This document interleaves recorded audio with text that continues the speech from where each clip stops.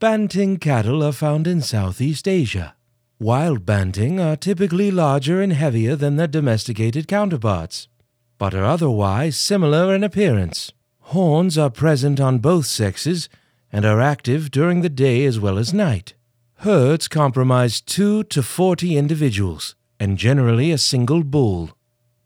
Banteng occur in a variety of habitats throughout their range, including open deciduous forests, semi-evergreen forests, lower montane forests, abandoned farms, and grasslands.